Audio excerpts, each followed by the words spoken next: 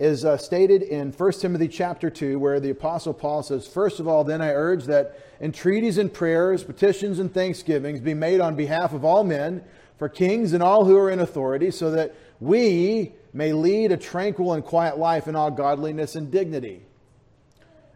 That's an interesting motivation for prayer for your leadership. Pray that pray for them so that we may lead, so that we get the outcome apparently from their governance. This is good and acceptable in the sight of God our Savior, who desires all men to be saved and to come to the knowledge of the truth. If we can live a quiet and tranquil existence in peace, then we can do our job. We can be on mission. It's hard to do your job when you're being shut down from doing your job for whatever reason. But if we could just live in tranquility and peace, we could do our job for all men. God is desiring that all men would come to the knowledge of the truth. For there is one God and one mediator also between God and men, the man Christ Jesus, who gave himself as a ransom for all, the testimony given at the proper time. For this I was appointed a preacher and an apostle. I'm not lying. I'm telling the truth. I'm not lying. As a teacher of the Gentiles in faith and truth. The Christian duty of prayer, the Apostle Paul is exhorting Timothy to exhort those he's going to speak to in Ephesus to pray. Joel, can you follow me with the camera? Is that possible? We've got to wake up to people and wake up everybody. All right. So what happened? What happens in Paul sending Timothy is there's a problem in Ephesus. It's called witchcraft. It's called sorcery. We've read about it in the book of Acts, where they brought all their books in, their magic books, thousands of them to be burned. Well, you burn some books, and that's good, but there's still the culture in which Ephesus exists.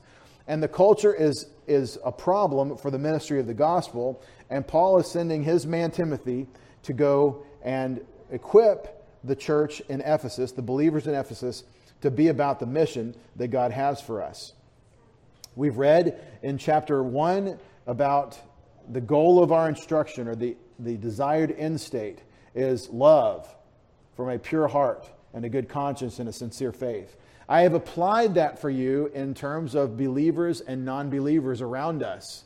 How would the love that God wants to build in us, the fruit of the Spirit is love, which expresses in joy, peace, patience, kindness, all the fruit of the Spirit is love.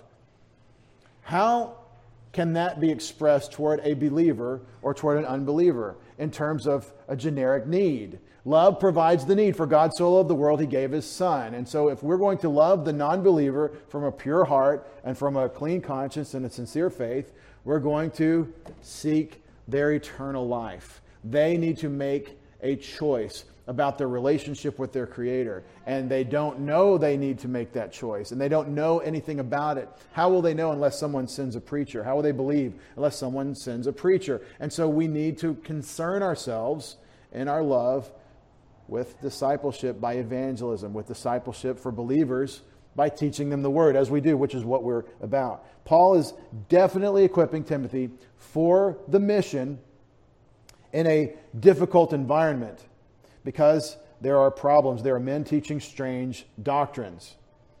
And part of the doctrines that they're teaching is they're trying to use the Mosaic law, the oracles of the Old Testament Scriptures, and the requirements of the Old Testament Scriptures. They're trying to apply this in an inappropriate way to the Gentile believers in Ephesus, which is a problem Paul is always facing. So Paul has had this problem through all his epistles. It's the problem he has in Galatia. It's the problem of the Judaizers coming behind him, and they have traction and effect. Remember, there's synagogues in every city. And so he's got this problem of the misappropriation of the Old Testament Scriptures and the misapplication of the Mosaic law.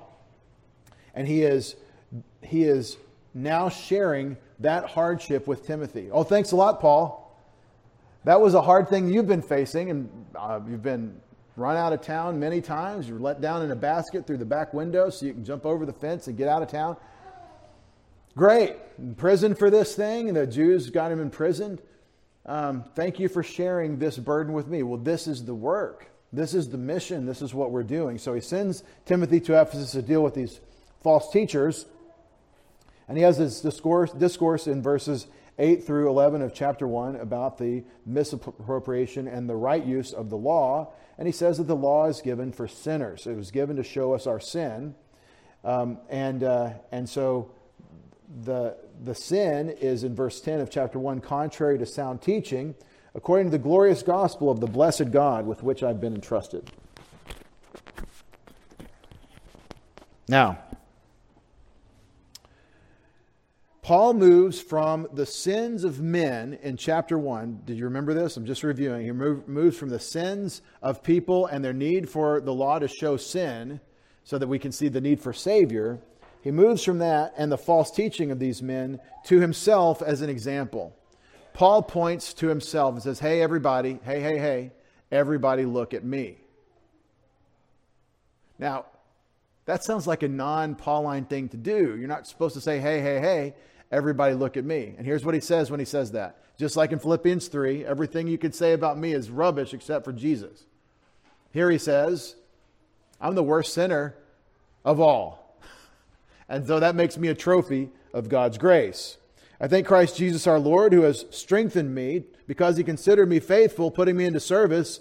Even though I was formerly a blasphemer and persecutor and violent aggressor, yet I was shown mercy because I had acted ignorantly in unbelief, and the grace of our Lord was more than abundant with the faith and love which are found in Christ Jesus.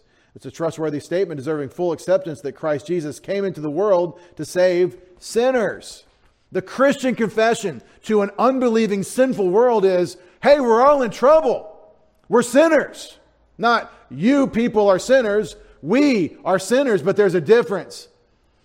There are sinners who know Christ and sinners who don't, and that's the difference. That's really the difference. It's all about the Lord Jesus Christ. He's not a sinner. He is the Savior. It's worthy of full acceptance to say that Jesus Christ came into the world to save sinners, among whom I am foremost of all. This is a pattern for our evangelism. It's a pattern for our evangelism to come in and say, have you ever lied? Yes. Have you ever stolen anything? Yes. Okay, well, you fall short of God's requirements. And maybe you don't see fully how, and certainly you don't see fully how far short of God you fall, but you can see you do fall short, and so you need a Savior. Fine. Be careful as we communicate this to follow the Apostle Paul's pattern.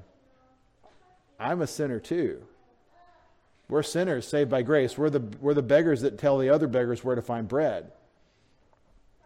Yet for this reason I found mercy, so that in me as the foremost, Jesus Christ might demonstrate his perfect patience as an example, a type, hupotuposin, an example for those who would believe in him for eternal life. Paul is inductively demonstrating disciple making to Timothy in the pointing to himself. He's saying, I have been made an example for those others who will see Christ. And so Timothy can't say that he persecuted the church. He has a really lousy testimony. He became a Christian as a young man when Paul first came through, and his mother and grandmother ministered to him. Right? Paul was trying to kill Christians. He was certifying the death of Stephen. Well, just a second. You can't say you're the foremost sinner, but you got plenty that Jesus Christ had to atone for on your account. And so notice the common thread with you and me and Paul. We're not apostles, but we have the mission. We're making disciples. And we're not the worst sinner, but we're sinners. And so use the example that Paul uses when you communicate Jesus Christ. Now to the King eternal, immortal, invisible, the only God, be honor and glory forever and ever. Amen. And so he took a moment to equip Timothy for the mission of making disciples. And then in verses 18 through 20, which we saw last time we were together, this is the charge I'm entrusting to you, child Timothy. Let me refresh what we were talking about in verses 3 and 4. This is the charge I'm entrusting to you, my child in the faith, according to the prophecies made beforehand concerning you, so that by these prophecies you may wage the good war. You may fight the good fight, but it's a warfare language because we're at war, and our job in the war is to go save people who are on the opposing side, deceived by the enemy of God. So that you may wage the good war by having faith and a good conscience, which Some, after rejecting the faith and good conscience that you need to have so you can fight, the objective standard of God's truth, the faith, and a good conscience, what happens when it comes into our hearts and we become capable of biblical, God-given discernment, which this truth and its use, faith and a good conscience, some after rejecting have suffered shipwreck concerning the faith. They've suffered shipwreck concerning the faith. My favorite description of a Christian who has backslidden. And to the point that Paul's talking about here, they have become blasphemers. Have you ever known Christians that had a good profession of faith that then say things that can't be true about God? I have. That's what he's talking about. And these are the people you turn over to Satan in 1 Corinthians 5 and here in 1 Timothy chapter 1. Of whom are Hymenaeus and Alexandros, remember that? The way to say these in Greek. Hymenaeus and Alexander, whom I have given over to Satan so that they may be taught not to blaspheme. Now, this is not a believer in Jesus Christ, gracious as he is, saying to unbelievers in the world, all y'all are turned over to Satan. He doesn't have to say that to them. They're already there. And it's the people that wake up and trust in Christ that get his attention, in my opinion. The sleeping, woke crowd, in today's parlance, the woke are really the sleeping. You woke up to the fact that there's a political process? Is that what you mean you woke up? Okay. Go back to sleep.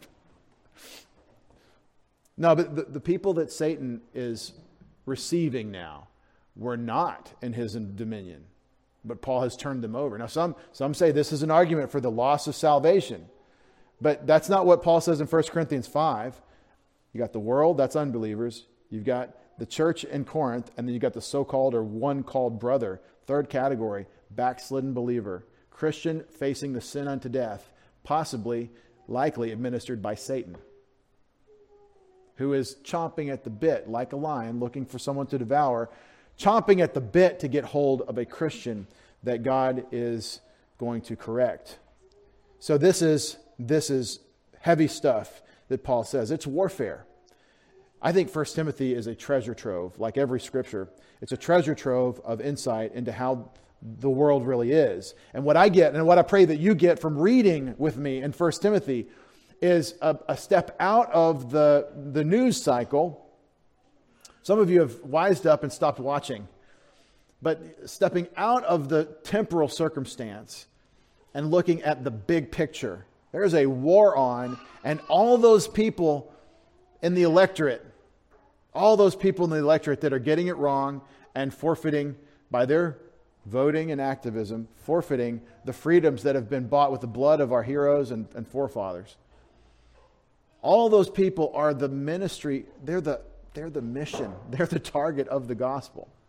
I didn't say if you vote the wrong way, it means you're an unbeliever. I'm saying there's generally a pretty solid correlation.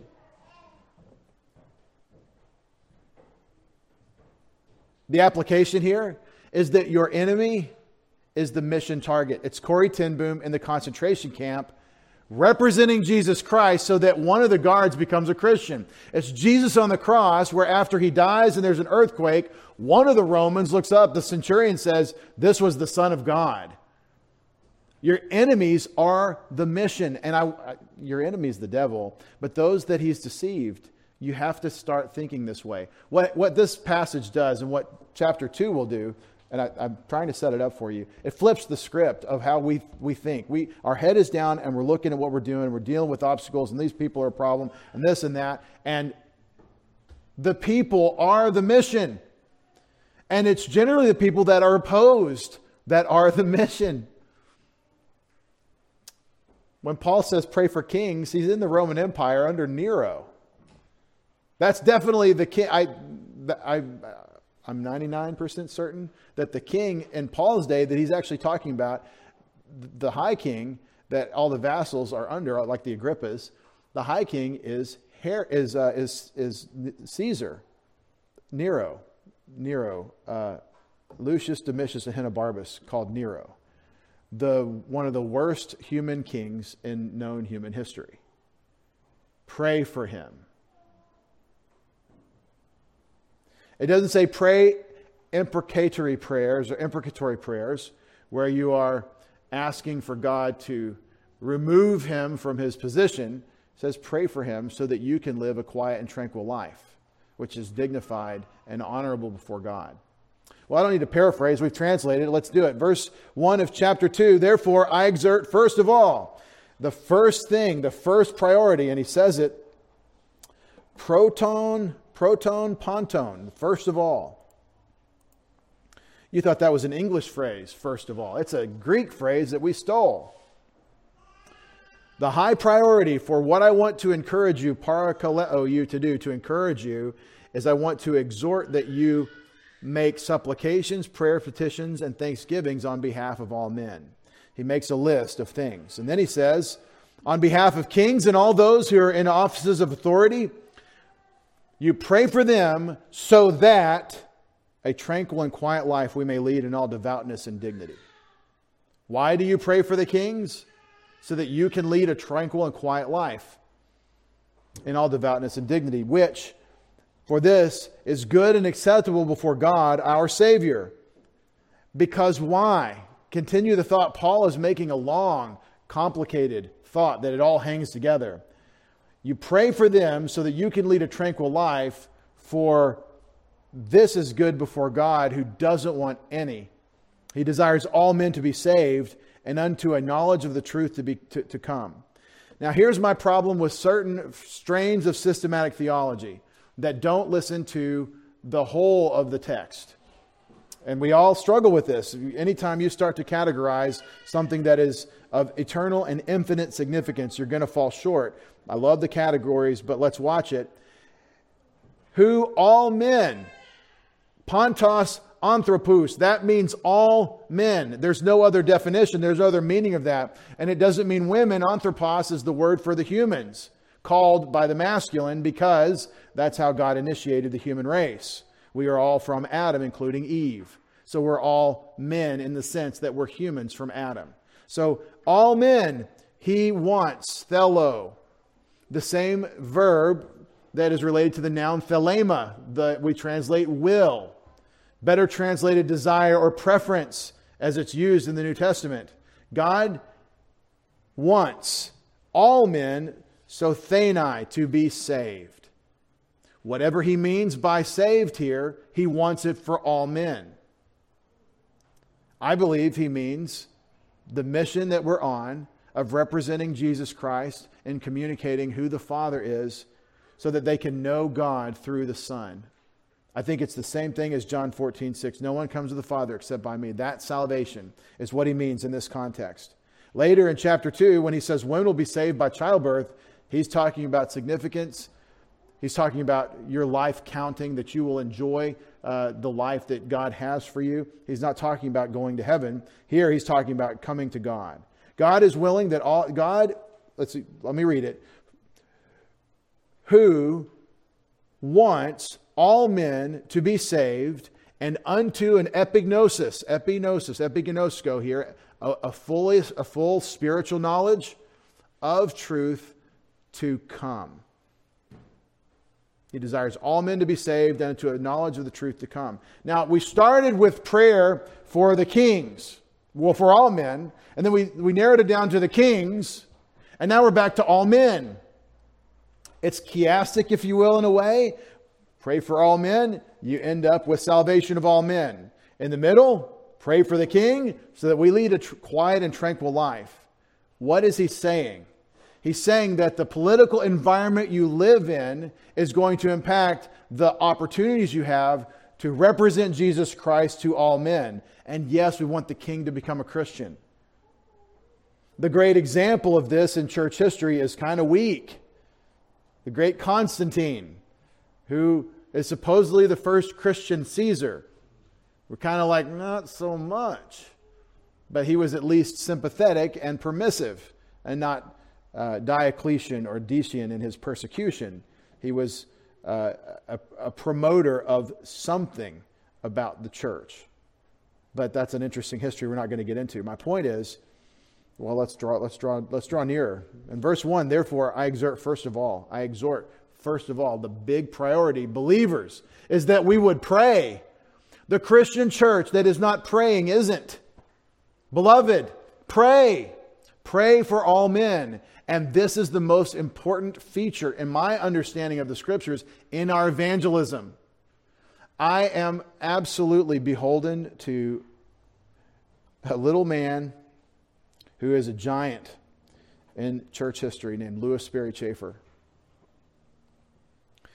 who after traveling for 7 years with evangelists in the early part of the 20th century and all the Elmer Gantry techniques of lighting candles and walking aisles and pleading and crying at the altar and all the things that are not trusting in Christ. After seeing all these psychological techniques in the great tent meetings of his day, he led the singing with the traveling evangelists. He was the singer, Chafer was. He wrote a little book called True Evangelism.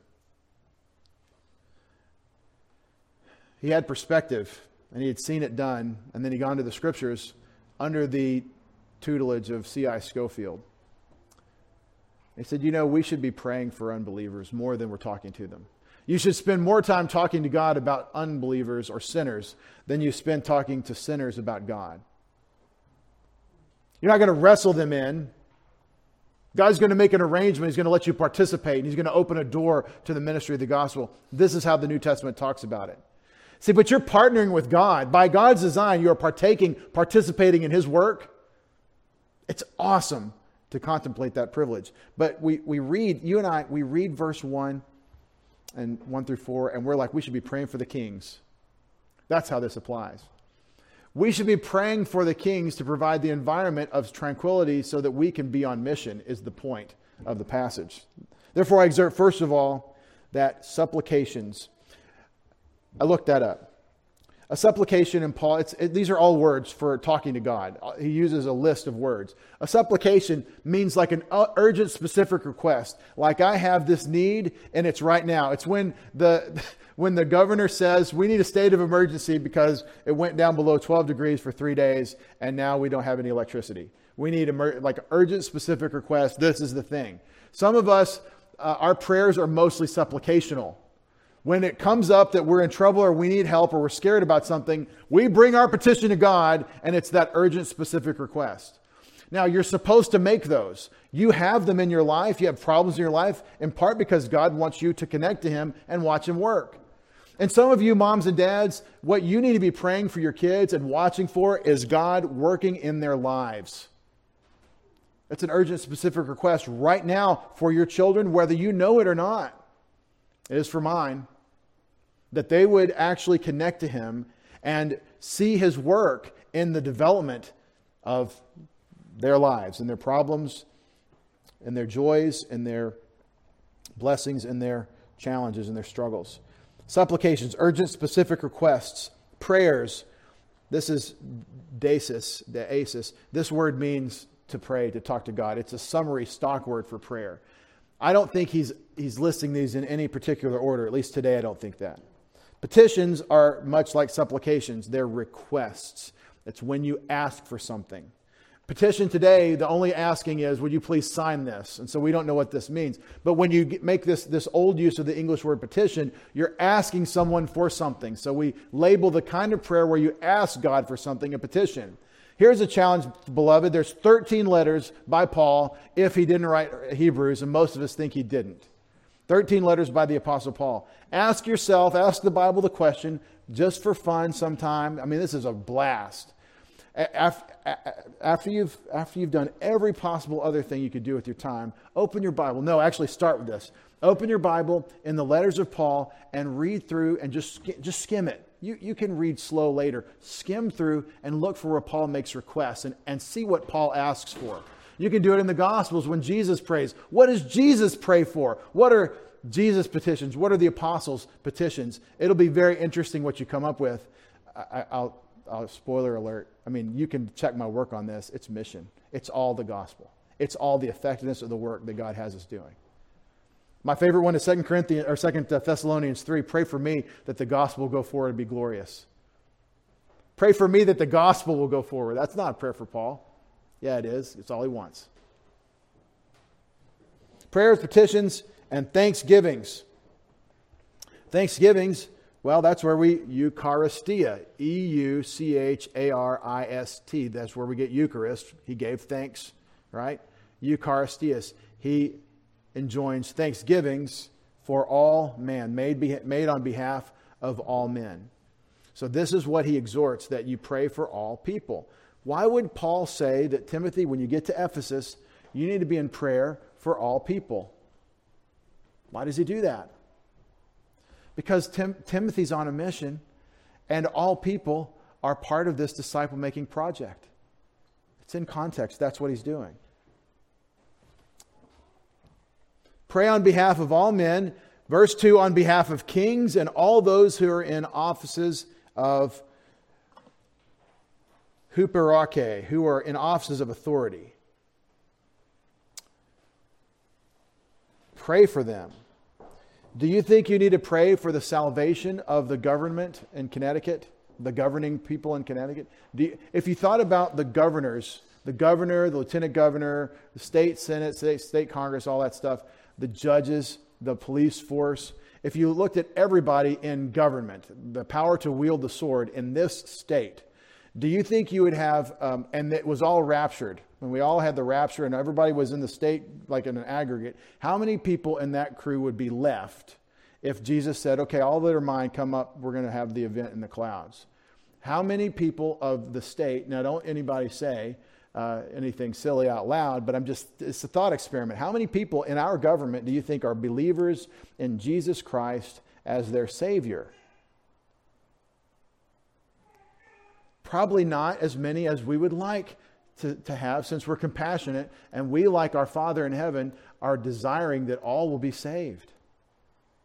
If we adopt God's attitude, we'll be like God toward Jonah and say, hey, go tell them so that you can forestall their destruction.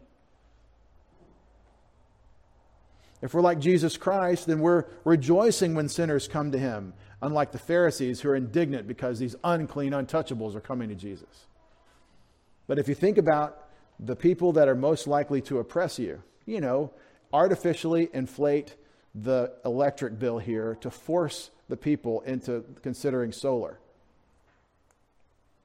I mean, it's the most expensive electricity that I know of, unless California is more. And the reason it's so expensive is the taxes. Why do we pay triple for electricity? Because the government makes us. That's just an example. Those that oppress you, you need to flip the script. They are the objects of our compassion because they don't have the life. Am I saying that you need to spend a lot of time directly going to them and calling their offices and telling them about Jesus? I'm not suggesting that at all. If you call their offices, I have some other things I might recommend you say to them that would be of pressing need that they need to do in their governance. But what I'm trying to say is that we need to be in prayer for these people because they don't have eternal life. And that's really the bigger issue. Let's expand it to our federal government in that horrible sinking hole of Northern Virginia. I mean morally. Of course, morally. It's not physically sinking. It's morally declining of Washington, D.C. How many of these people are actually believers in Christ? Now, you ask that question in 1952, you get a different answer. But you ask that question today, that's a different country. The electorate is different. It's represented differently. And I'm not talking about the headliners that are obviously unbelievers by their own professions. I'm talking about the people that skate in under the wire and they're like, yeah, we still kind of traditional the way we present ourselves. More than half the electorate, according to their own platform, cannot subscribe to what the text says about much. So what am I saying? These people are the objects of your compassion. You need to be praying for them. They are going to do whatever damage they do, and then they're going to face judgment. And it'll be fine, and God has it. But it's horrible what is coming to those who don't have Jesus Christ.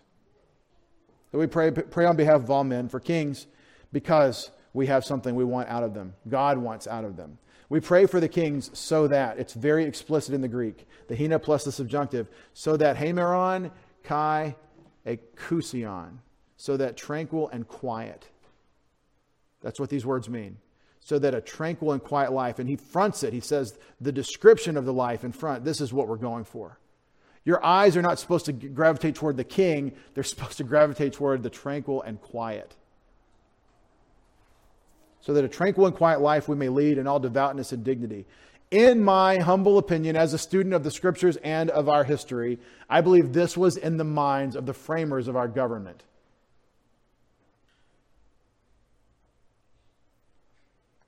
Not racism, but that we would lead a tranquil and quiet life. That there would be peace and that there would be maximum freedom for people to manage their resources and provide for their families. That's the project. That's what we were. This is what we want. Now, you don't have to agree with me on the history, but we do need to agree on what it says here, that this is why we pray. We're praying for these kings, for the people in authority, because they have a job to do, and there is a desired outcome. And this is interesting. The desired outcome is a tranquil and quiet life. They're supposed to lead and rule and govern so that we have this outcome, according to the Apostle Paul. That's their charge. It's also stated in Romans 13. Often misunderstood, misquoted. Whatever the government says, you do. The government says submit your children to the lash, you submit them to the lash. That's not what Romans 13 is saying. It's saying the government has a purpose, and God gave that purpose, and the government is responsible to God. I can't hold them responsible to God, but God will. But this is what you're asking God to provide through your leadership, tranquil and quiet life, that you can lead in all devoutness and dignity. For this explanation, this is good and acceptable before God our Savior, who desires all men to be saved and to come to a knowledge of the truth. So we pray for all men in the beginning of the discussion. God wants to save all men at the end of the discussion. That's your sandwich. And in the middle is what government does relative to the mission. And the last thing I want to say before we sing, despite the fact that I've gotten halfway through my notes. The last thing I want to say before we sing is think about the way your spiritual life in verses 1 through 4, verses 1 and 4, interface with your political participation in verses 2 and 3. Government has a purpose. Bodily exercise has value, a little value, right? But it's no substitute. The civic duty is no replacement for your spiritual life or your actual mission. It's so important for us to get that. Whatever you do, I'm not saying you can't have your life's job in politics. You should. William Wilberforce is a consequence of a lot of good Bible teaching by John Newton. And that's why abolition in Great Britain, a wonderful example of a man on mission for God, using his savvy and his skills in governance, but on mission. I'm not telling you not to be active. I'm saying that we're active with our eyes on the ball, on the mission. Your spiritual life has a calling, and you can do it anywhere. Corrie ten Boom can do it in the Gulag or in the Nazi concentration camp. You can do it in the FEMA camp or whatever it is, whatever is in store for us with COVID-3 and everything. Yeah, COVID-3, it's a thing. Anyway, no, it's not here yet. It just seems like that's going to be the next thing because it comes after 2. What am I telling you? I'm telling you that your spiritual life is the focus of the Apostle Paul, and there is a government connection to that, and it involves the playing field in which it happens. But it is praying to God. It is seeking God and His provision in this. Beloved, this country is not going the way I would like for it to go, because I see on the horizon a real crackdown on civil liberty, on individual liberties that we hold most dear, like freedom of expression. It's already at the door. Freedom of expression is done. In Canada, there are things you cannot read out of the text in public or you will be in jail. And Canada, by the way, is a testimony. Its existence as its own sovereign state is a testimony to the fact that the United States is not an aggressor state. Genghis Khan would say, what is Canada? Why is it there? All the conquestors, Nebuchadnezzar, the great Assyrians, they would all look at Canada and say, you're really not doing all that you could, are you? In terms of amassing wealth and property and prestige for yourselves. That's an aside. But this country's not going in a direction that we want to see it go because of the forfeiture of civil liberties in view of the new wokeness and avoiding offending people. The new morality is don't offend anybody except Christians. Because under the new morality is Satan, is the deceiver who is at war with us, and the battlefield is our thinking. What am I saying? Even though the country is not tending in the direction I would like to see it go, God is not at all stymied in his agenda. We're on his agenda, and we're contingent. And I don't want to be contingent. I don't feel like not knowing what's going to happen next and not knowing what to do or where to go. I don't like that, but that's where God has us living. Because he hadn't told us the details of how we get to the new heavens and new earth. We just know that's where we're going.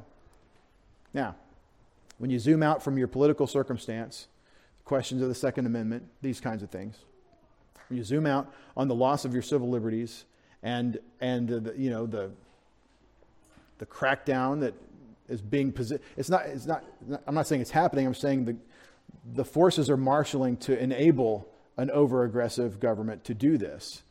When this happens, should it happen, you zoom out from your present situation and you look at your job. Our job is not American freedom. Our job within American freedom is the mission of the gospel. If you're pushing a broom in a FEMA camp or whatever it would be, your job isn't pushing the broom. Your job is representing Christ as you push the broom. It is sharing Jesus Christ with as many as you can.